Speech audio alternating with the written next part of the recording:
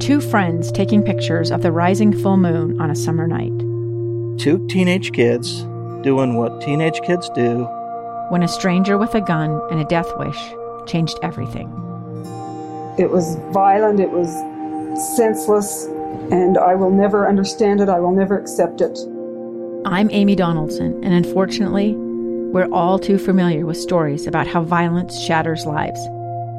But what we rarely see is how they are rebuilt. In a new podcast, The Letter, we relive tragedy, but only so we can hear the rest of the story. The struggle to reclaim lives, the realities of grief, and the possibilities of forgiveness. I believe in miracles. Sometimes I thought, there are no miracles. Yeah, there are, and this is a big one. Follow The Letter at theletterpodcast.com or wherever you get your podcasts. Inside Sources. Inside Sources with Boyd Matheson. Well, it's the first day of school for many college students across the country, and while college is supposed to be the place where you get comfortable being uncomfortable, where you're supposed to be challenged on a host of ideas, many young people are trying to avoid people they disagree with. A brand new NBC poll found that 46% of sophomore college students would not room with someone who votes differently from them. What is going on? Why is that a negative impact on our society? We turn to one of our great inside sources who has a really unique look into this one. Sam Abrams, of course, is a professor at Sarah Lawrence College. He's also a non-resident senior fellow at AEI, American Enterprise Institute. And Professor Abrams, you've seen this from some interesting perspectives, but what are these numbers really telling us? 46% of sophomores wouldn't room with somebody who voted differently than they did? So thank you for having me. First and foremost, the good news is that many students do not have a choice when they enter college. So they're going to have to confront difference, whether they like it or not, at most places around the country. And that's actually a good thing. Learning how to hear the other side and listen to the other side is really crucial. So that's point number one. And then the other point is that this poll is very misleading. If you dig a little deeper into it, which I was able to do, what is really driving this are liberal Democrats. Basically, the Democratic students have a problem with difference. But if you look at independents and Republicans, it's much, much lower. Yeah. And that's really the problem here. And let's dig into those numbers, because that's what I found most fascinating is the high end number. You say, okay, you can figure that part out. But breaking this down by, and this was self-identifying in terms of where they fit on the political spectrum. But tell us what that looked like and what does that really tell us? So this is something I've observed for years at a liberal arts college, Sarah Lawrence, where I work, and that is there's this language of love and respect and tolerance among the left that they just constantly project to the world. But that is only if you fit into that narrow definition of what they believe is appropriate. And if they do, welcome. If you're a little bit off of that, you're persona non grata. You're dead man walking. They don't want to have anything to do with you. And the numbers here sort of fit that. Almost 2/3 of Democratic students say they will probably not or definitely not room with someone who has a different political viewpoint. When you ask Republicans the same question, it's barely a quarter. That is a huge difference. That is a dangerous difference. And, if this were just a one-off finding, I'd be like, okay, fine. But it isn't. This is a trend we're beginning to see constantly in the data over and over and over again, where there's just this liberal intolerance shrouded in this idea that there's love. And it's just not true. Yeah, it's so interesting. I usually talk about it in the context of intolerant tolerance, where you're only tolerant of those who agree with you. And tell us just, again, from the on-campus experience, in terms of what is actually happening there and where this intolerant tolerance is actually playing out. Well, this has been developing over years. This did not just pop up. This is a result of almost 2 decades of, in my view, indoctrination from a liberal class of administrators who basically say, here's how you need to think, here's how you need to see things. It's overly progressive. And liberal students have eaten it up. They love the narratives of harm. They love the narratives of in-groups and out-groups. And the result of that is they have been trained and taught to fear and lash out against the other. That's harming civil society because now these students are now in the real workforce. We see this becoming a problem in financial services, consulting, law, everywhere. And it started on our college campuses. And, this data here reinforces that trend, the fact that it's the liberals. Why, if you're Democratic, would you not want to live with someone who's Republican? You can still watch the same TV shows. You can still enjoy the same music. You can go to the same football games, go get the same coffee. It's crazy that this is, that this continues to emerge, and the divide is widening here. Yeah. The good news is that Democrats are not everything on our college campuses. They're about a third of our students. Mm-hmm. Most of our students are in the middle, as we talked about last time. Yeah. So the good news is these numbers are not nearly as bad as they seem. That is a good thing. And one of the other things that you got to in your piece in the Washington Examiner, and we'll post that on our socials today, was looking at this whole idea of ending friendships over politics. And there was also some interesting division there in terms of who had actually ended a relationship or a friendship because of politics. Exactly. It's the same pattern over and over and over again. The people on the extreme left.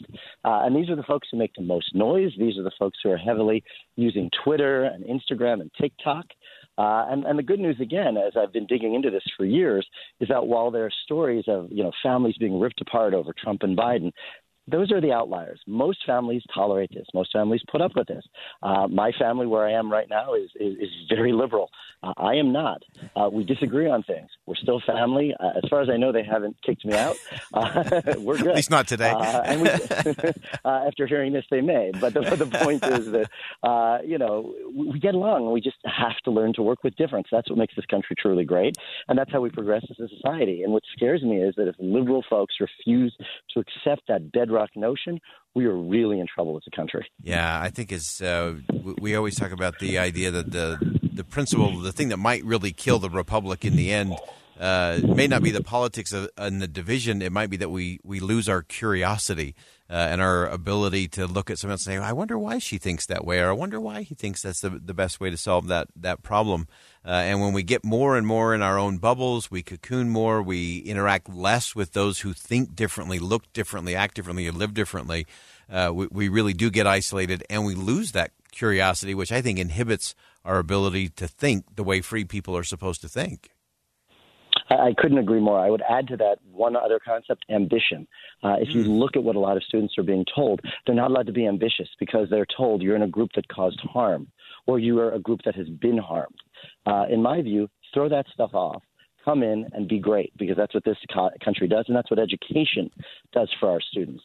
If you have been constantly told you're harming others, or you've been told you're a victim, that's going to be baggage that's coming with you for years. Every group has a harm story. That's just the way it's been over history. And we work through it. We move forward. We move up. Education is a great tool for that. And, curiosity is being killed, and I would say ambition is being killed along with it. And, again, that's what's going to kill the republic. That's such great perspective. I'm so glad you brought that up, because that is such a vital part of the equation. Sam Abrams, professor at Sarah Lawrence College, also non-resident senior fellow at AEI. Always appreciate your thinking. This is just great perspective. We got to get this part right. Absolutely. Thanks so much. All right. Again, always great to have Sam Abrams on the show with us. And I do think it's so important that we recognize that, look, if you are to the point where you can't be a roommate with someone because they voted different than you, or if you're ending a whole bunch of friendships because somebody thinks different politically than you, you are going to find yourself living in an incredibly small universe. And we cannot support this idea on college campuses or anywhere else of being intolerant and being intolerant of tolerance, where we're only going to be tolerant of the people who agree with us.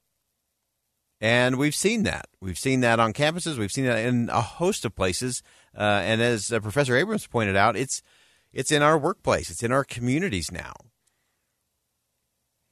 And if we can't look at somebody who's different, who votes different, thinks different, acts different, if we can't see the value in that person, or if we have to get to the point that in order to feel comfortable with who we are, that we have to have contempt for who they are, and it is us and them, that's where we get into trouble. And that's where we get very small-minded. That's where we get very bigoted. That's where racism is built. And we have to start looking at it in a different way. And so intolerant tolerance is not tolerance at all. And we have to stay curious, and we have to stay ambitious. I love that the professor pointed that out, that we don't have to be victims, and we don't have to be whacked over the head and told that we're bad. So be ambitious. Be the best. Be the best version of you that you can be, and bring everybody else along for the ride, because that's what's made the country extraordinary. And that's what we have to make sure we're teaching at every level of school, in every corner of our communities, is that we can get to that. We can be tolerant, truly tolerant, and not just tolerant, because that's not enough. We actually have to learn to love, to give, to serve, and to make a difference in our community. We'll be right back.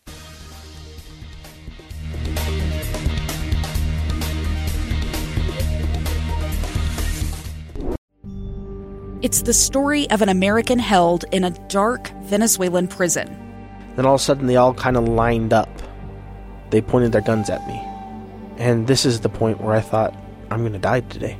I'm Becky Bruce. I spent a year working on Hope in Darkness, which now has more than 2 million downloads. Find it on kslpodcast.com or wherever you listen to podcasts.